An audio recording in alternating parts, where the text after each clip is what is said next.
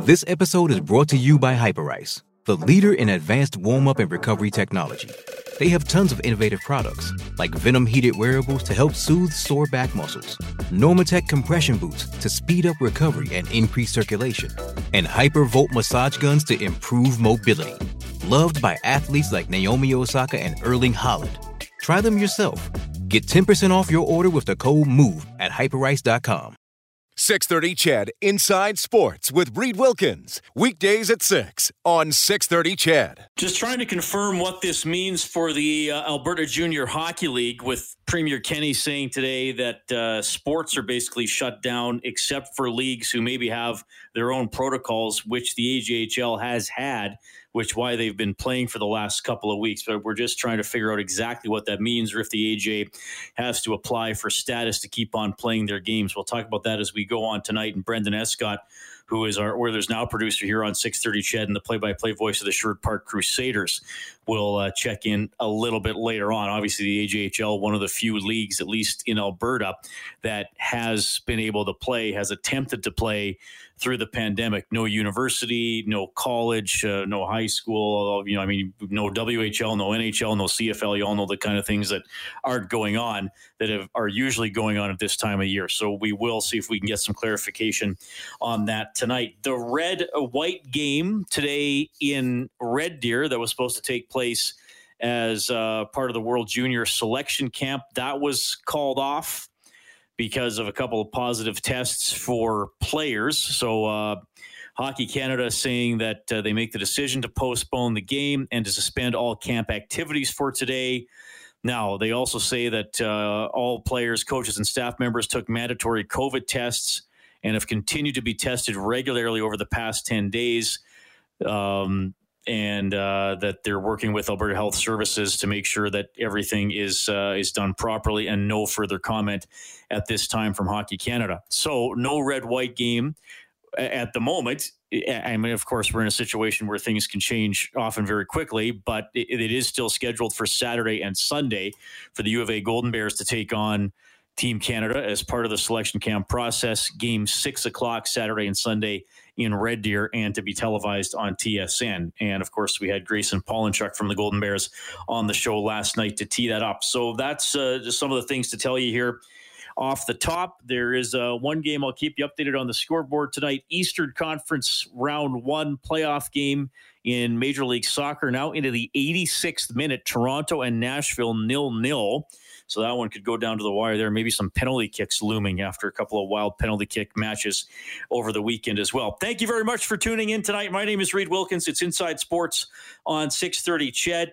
We're going to remember Fred Sasakamoose tonight with Marty Klinkenberg from the Globe and Mail, who wrote some pieces on Sasakamoose over the year. Sadly, he passes away today at the age of 86, believed to be from a presumed case of COVID-19. One of the first Indigenous players in the NHL was Fred Sasakamoose, and his son Neil made the announcement on Facebook. He was able to survive about day five, going into the hospital, and the COVID virus did so much damage into his lungs. He said, "I'm not scared." He said, I'm ready to go. If I gotta go, I'm gonna go. I said, "You know what, Dad, if you're tired, you go. You go, and don't worry about us over here." 3 o'clock today, Fred Sasakamoose passed away, and he really he wanted to thank everyone for what they did. He was able to see most of the videos that people sent in. It's tough. This is what happens with COVID-19. The reality is my mother's in isolation. She's in a lockdown. My sisters are in a lockdown. And this is what happens in COVID. We're 2 months away from a vaccine. Everyone just bear down. Listen to your chiefs. Let them do what they have to do. Listen to your mayors. Listen to your premiers. Listen to the prime minister. Listen to the other party. Just listen and comply for a while. We're going to get a vaccine soon. We're going to get back to normal. I don't get that chance anymore. My father is, he's going to miss it by 2 months. And if you have any sincerity towards other people, just keep quiet about the way you talk about anti-masking and that. I lost a father now to we lose a grandparent and a parent just because of stubbornness and silliness and selfishness. He's gone anyway. It's a reality for us now. We've prepared ourselves really good today. That's why I'm able to speak. But I want to thank, like Brian Trottier gave me a call about an hour ago, and he really wanted to talk to my dad. I promised him I would hook him up into a call, and he wanted to talk to him, kind of give him well wishes. But he's no longer here, and you guys keep safe. So that was Neil Sasakamu speaking on Facebook earlier today. His father, Fred, passes away at the age of 86, one of the first Indigenous NHL players who that accomplishment has been celebrated extensively over the years. Marty Klinkenberg interviewed Fred on a couple of occasions, and we're going to have Marty on for some perspective and memories coming up after the 6:30 news. Pretty honest stuff there from Neil. Pretty heartfelt as he put out that message today. Okay, it's 11 minutes after 6 o'clock. So we do have a lot to get to. Chris Joseph is coming up in a couple minutes, former NHL defenseman. We'll touch base with him, two-time member of the World Junior team. We'll get some memories there, and he'll remind you a little bit about Dave's Drive for Sports Central and the Edmonton Oilers Community Foundation. That's going on until the end of the week. We're going to talk to the new head coach of FC Edmonton. They have a new head coach and director of football operations. Alan Koch is going to be on the show. And we'll talk to a local guy who built a pretty incredible reproduction of the Boston Garden. Not life-size. I think he actually plays table hockey on it. So we're going to get that story too. That'll be fun along the way. Thanks for tuning in, everybody. It's one of those days where I realize it's a pretty heavy day. We brought you the Premier and Dr. Hinshaw and Minister Tyler Shandro live here on 6:30 CHED for over an hour this afternoon. I'm certainly aware of that. I feel what's going on. We're going to give you a sports show tonight. I think throughout this process, I've tried to just say, hey, I'm here. You want to get in touch? You need to call or text. That's fine. We're still going to do a sports show. And that's just because what we do. It's not to, diminish or take away or ignore other things that are going on. We still want to try to tell you the sports stories of the day, though. And obviously sometimes they do interlock with the pandemic. So anyway, wherever you are, I hope you're doing okay. And I really do appreciate that you're tuning in. And Chris Joseph when we get back.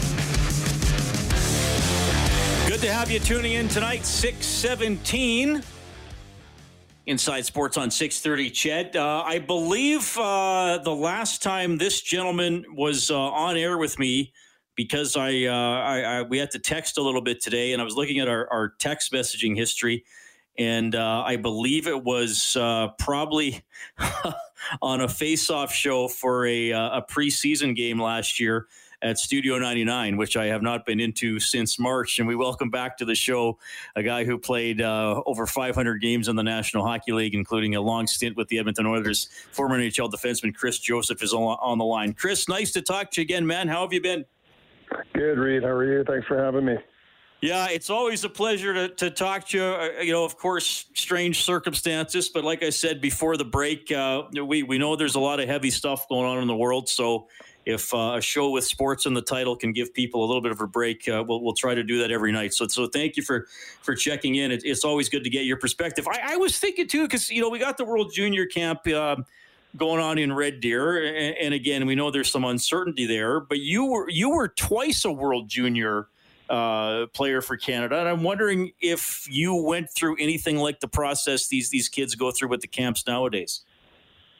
Well, I think I definitely did the camp in '87, and it was a bit of a blur. But I was playing junior in Seattle. I think I was a late invite to the camp, which was in Ottawa, and made the team from there. And then we went to Czechoslovakia, where the infamous punch-up in Piestany ensued.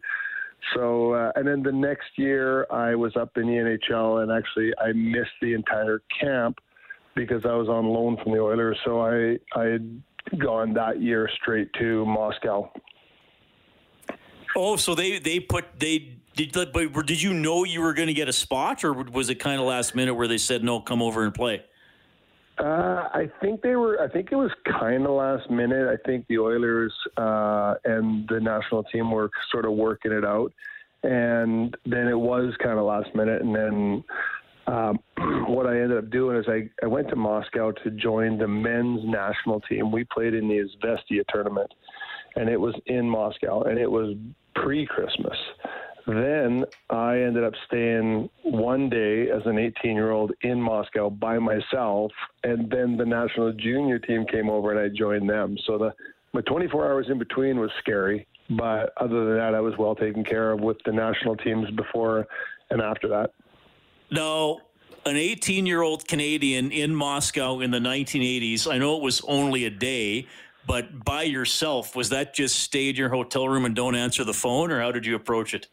Yeah, pretty much. I think I ended up going down to the lobby and I asked about food, in which I got some soup or something like that, but I didn't do much. Like, I had some food, I snacked on whatever I had in the room, and then finally I said, you know what, there's got to be some kind of like restaurant.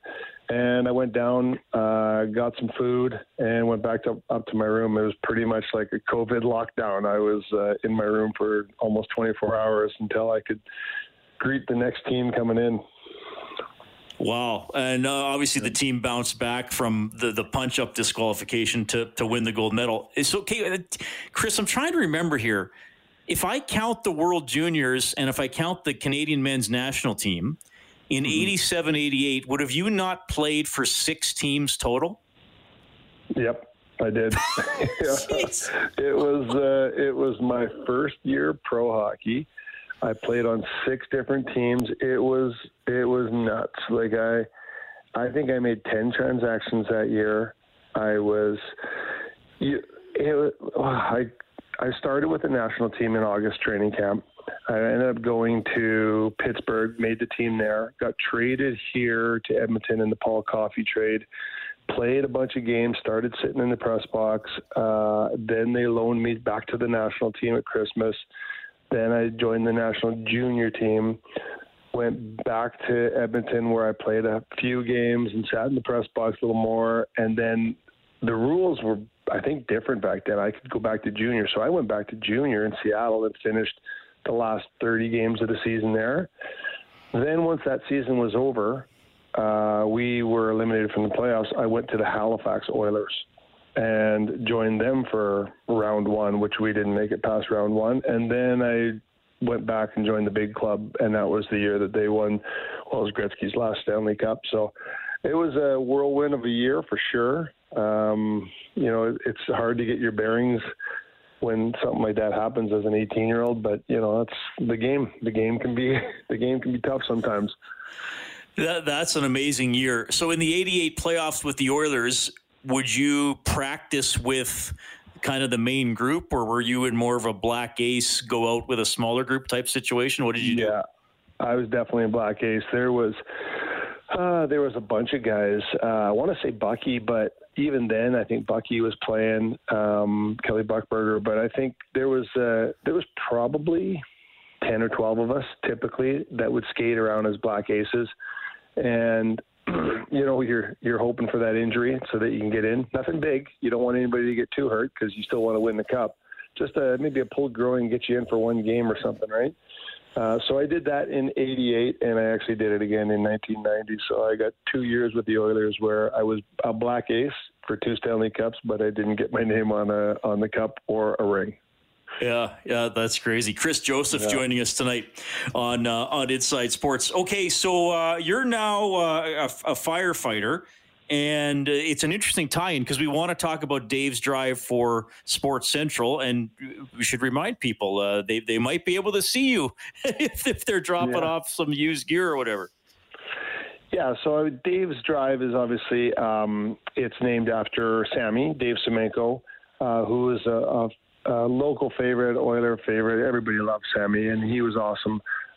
So basically, it's to try to raise money, and what we see more typically is people dropping off used sporting goods equipment, and you can drop it off at Sports Central, which is over by the old Northlands Coliseum, or you can drop it off at any police station or any fire hall. And if you guys want to come to my fire hall, go ahead. I'm at Station 23 in the West End, but you just got to make sure I'm on shift.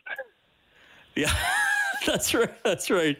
Well, it's like Sports Central is so cool too, and Dave's Drive. Again, to help disadvantaged kids in the community. It's helped so many kids over the years. I was at the kickoff about a week and a half ago. They did it kind of in the loading bay at Rogers Place. The Oilers Community Foundation got it rolling with 1,200 pieces of new equipment. They've helped about 160,000 kids since being founded in 91. And as you know, Chris, hey, like we're a hockey country. It's a hockey city, but people should remember too, bikes, ball gloves, you got an old football lying around, like bring it to Sports Central.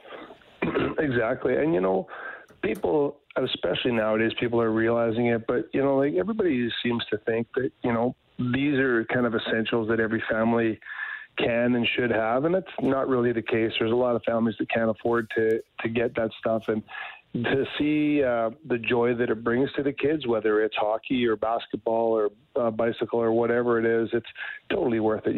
So many, I know myself, I put 2 boys through hockey. I put a girl through dance, and, they outgrow the stuff faster than it gets worn down. So, anything that you got laying around, if you're able to drop it off, it would be much appreciated.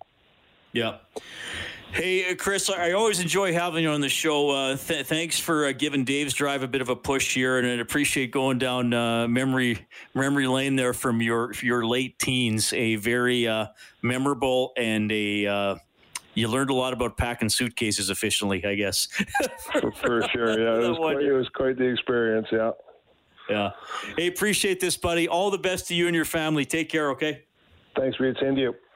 That is Chris Joseph checking in tonight. And again, don't forget sportscentral.org.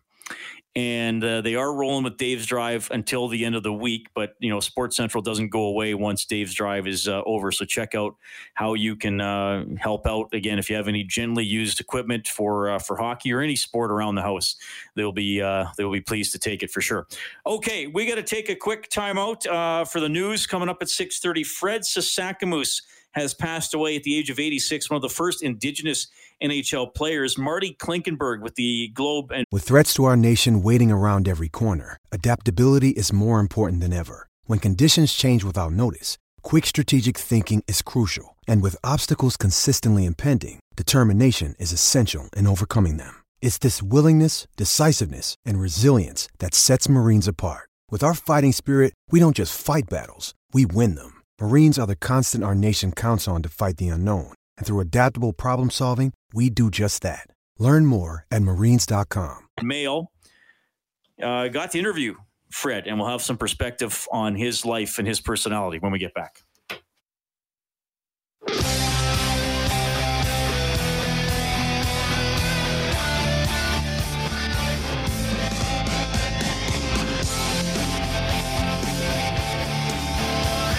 Thanks a lot for tuning in tonight. So, the Premier did announce that no sports in the province unless you have other, like your own sort of protocols set up in order to be able to play. So at the moment, the U of A Golden Bears proceeding as if they're going to play the Canadian World Juniors on Saturday and Sunday in Red Deer. The World Junior team did call off their red-white game today because of a couple of positive tests with players.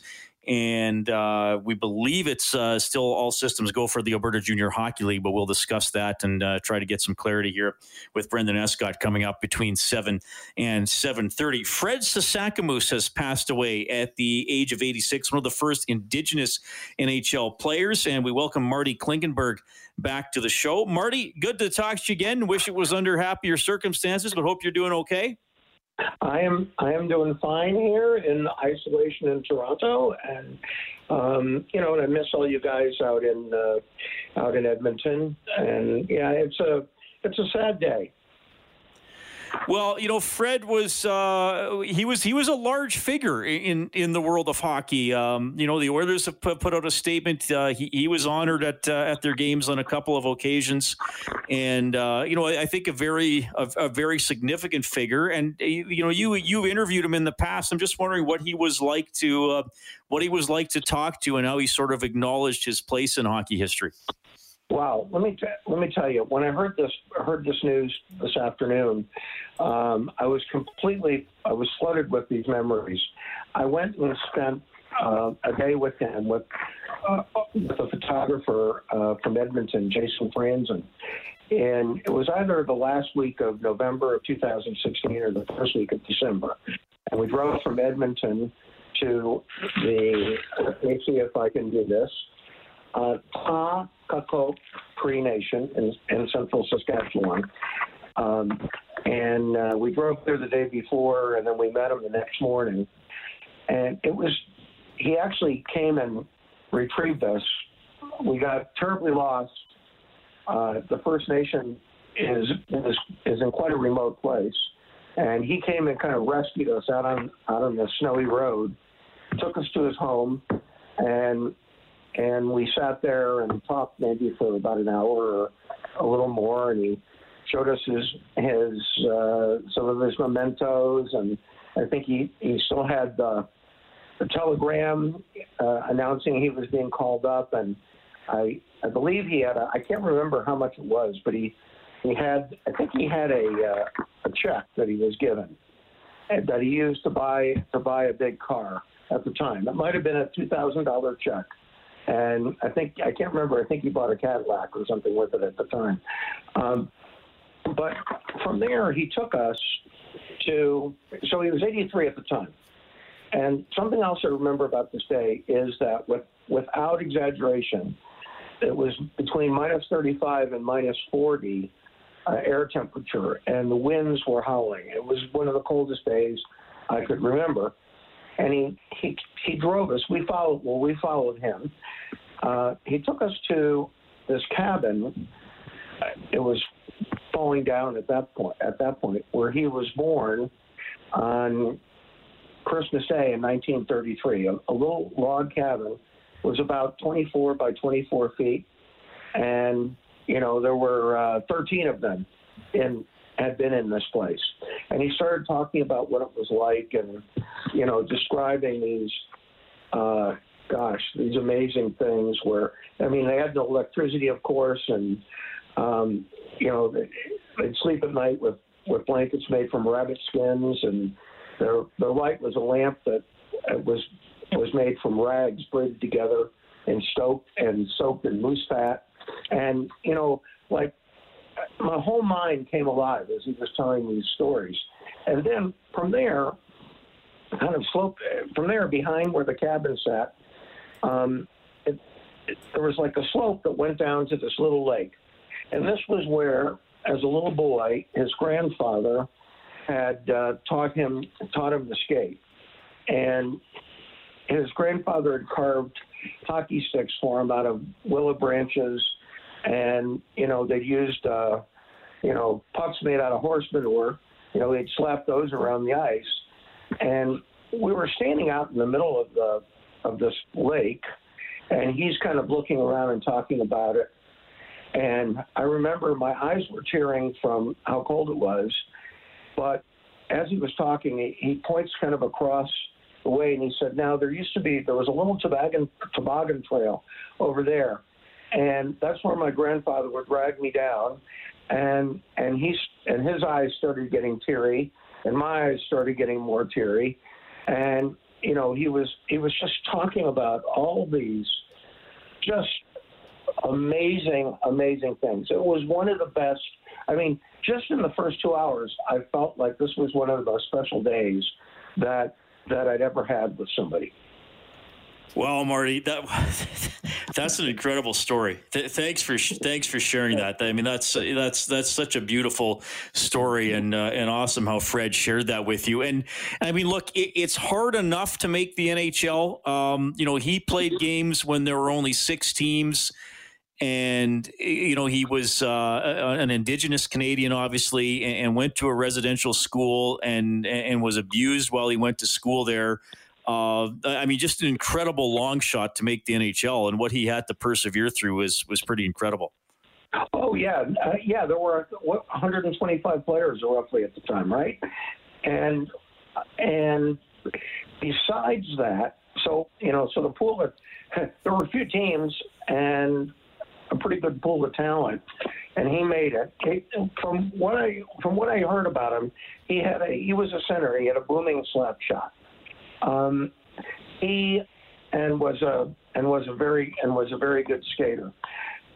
But he was playing in the Western Canadian Hockey League, I think, when he got called up, and he was barely out of his teens, and here he was taking, face-offs with Rocket Richard, and he played against Gordie Howe. And his career was very short.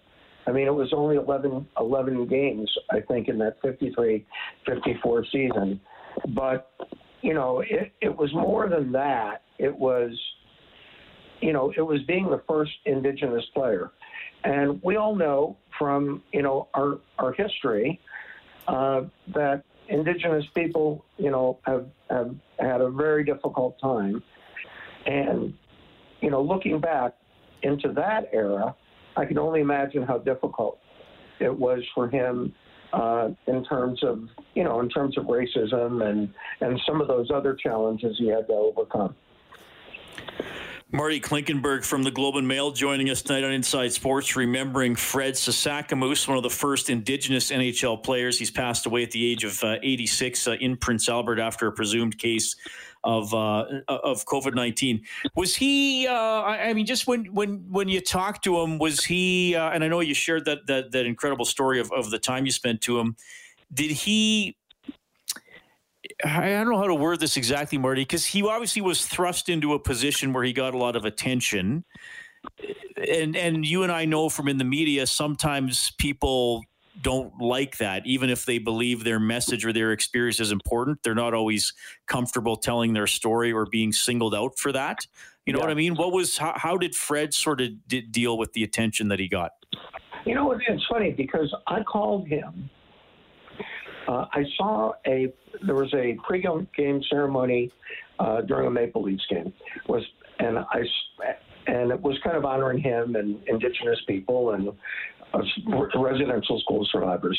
And I saw it on a Hockey Night in Canada game, and I called. When I saw that, I was immediately intrigued, and I called him a few days later, and introduced myself and told him I'd like to come there. And he was willing, but he seemed a little bit shy about it. And, so then, I touched base with him again, and then he invited me there and Jason there. And once we got there, it was like a dam had broken with the things that he spoke about.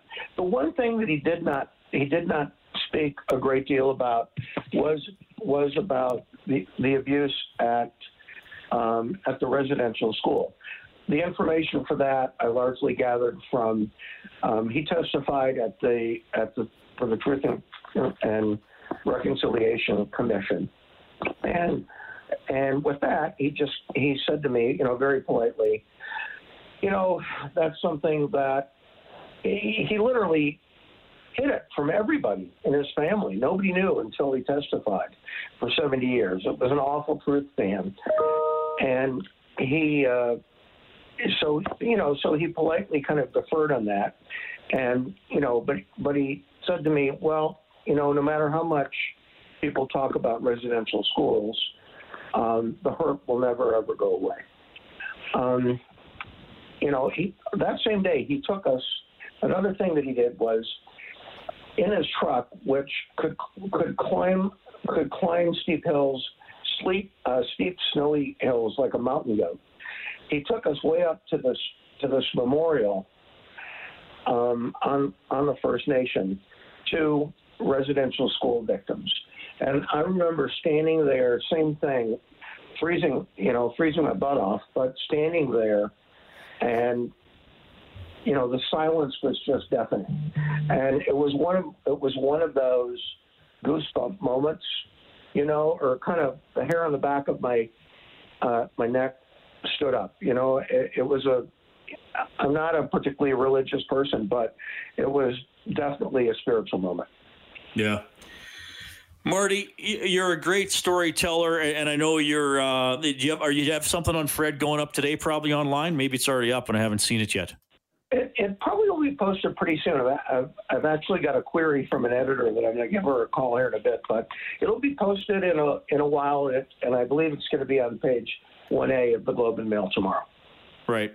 Well, Marty, thanks for checking in. I know it's sad to say goodbye to Fred, but I really appreciate your perspective on his life and career and your experiences with him. And it is nice to talk to you, and hopefully at some point we'll be able to see each other at a hockey rink down the road, Marty. Yeah, I look forward to it, and thank you very much for asking me, Reed. That is Marty Klinkenberg. That really good stuff from Marty, columnist for the Globe and Mail, remembering Fred Sasakamoose, who has passed away at the age of 86, one of the first Indigenous NHL players. And Marty was talking about spending a time with him and Fred's incredibly tough journey just to make, well, tough's probably an understatement, but just to make the National Hockey League. Really happy to have Marty share some of those experiences and those stories tonight on the show. Absolutely. Hey, it's Kaylee Cuoco for Priceline. Ready to go to your happy place for a happy price? Well, why didn't you say so? Just download the Priceline app right now and save up to 60% on hotels. So whether it's Cousin Kevin's Kazoo Concert in Kansas City, go Kevin, or Becky's Bachelorette Bash in Bermuda, you never have to miss a trip ever again. So download the Priceline app today. Your savings are waiting. Go to your happy place for a happy price. Go to your happy price, Priceline.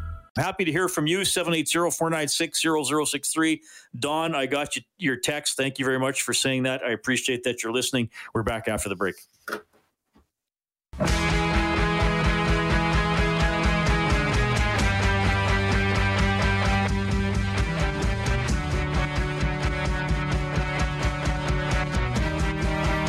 Boy, a lot of people chattering online about Connor McDavid's house over the last 24 hours or so. Why are people surprised he has a nice house? His salary is $12.5 million per season. Anyway, I have a footy match on television. By the way, in about an hour, we'll introduce you to the new head coach and director of football operations for FC Edmonton, Alan Koch. Grew up in South Africa, but has been in Canada coaching and playing since about the mid-'90s. So I want to get his story and his tale of how he worked through the ranks of coaching. I briefly coached in MLS with Cincinnati a couple of years ago.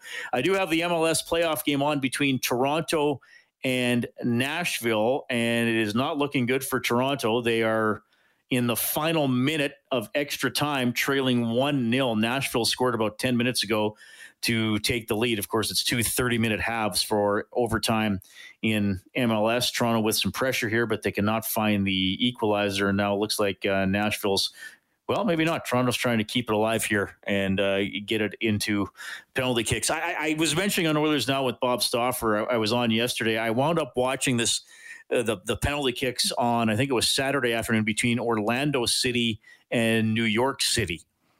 And those are the names of the teams, which that is the one thing I would improve about soccer. There's basically 4 nicknames: City, United, FC, and Wednesday. If you start a soccer team, basically you're going to name your team one of those things. I'd probably go with Wednesday. Wilkie Wednesday would be my team, as Nashville has indeed won it 1-0 to upset Toronto. So they went to penalty kicks, and it was Orlando and New York. And New York went first and missed. I think the ball hit the crossbar, and then the next 7 shots all went in. So it's 5 shots total for each team. So then Orlando had a chance to win with a save, and the goaltender made the save on New York's 5th shot. And they're celebrating, they're running around, and then the announcement comes down, this play is under review.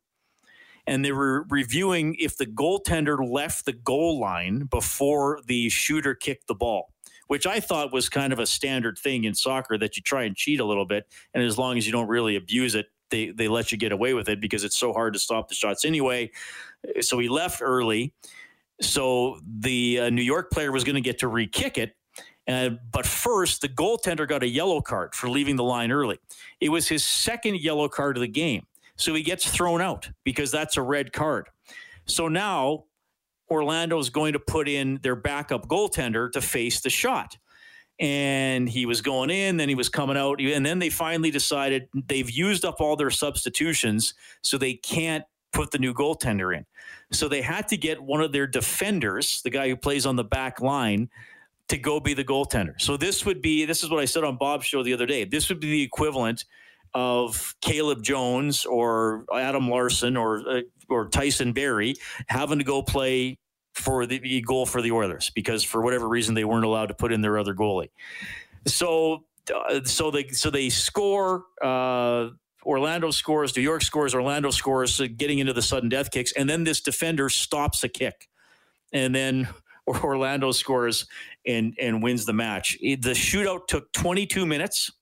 For 14 penalty kicks because of the delay figuring out with the substitution. And MLS said that the officials did everything correctly. They wound up enforcing it correctly. The right things happen, but that it took too long. And as a result, they're not going to allow these officials to work any more games in the postseason. Now, I don't watch a lot of soccer. I don't watch a lot of MLS. I flipped to that because I saw it was a penalty kick situation coming up.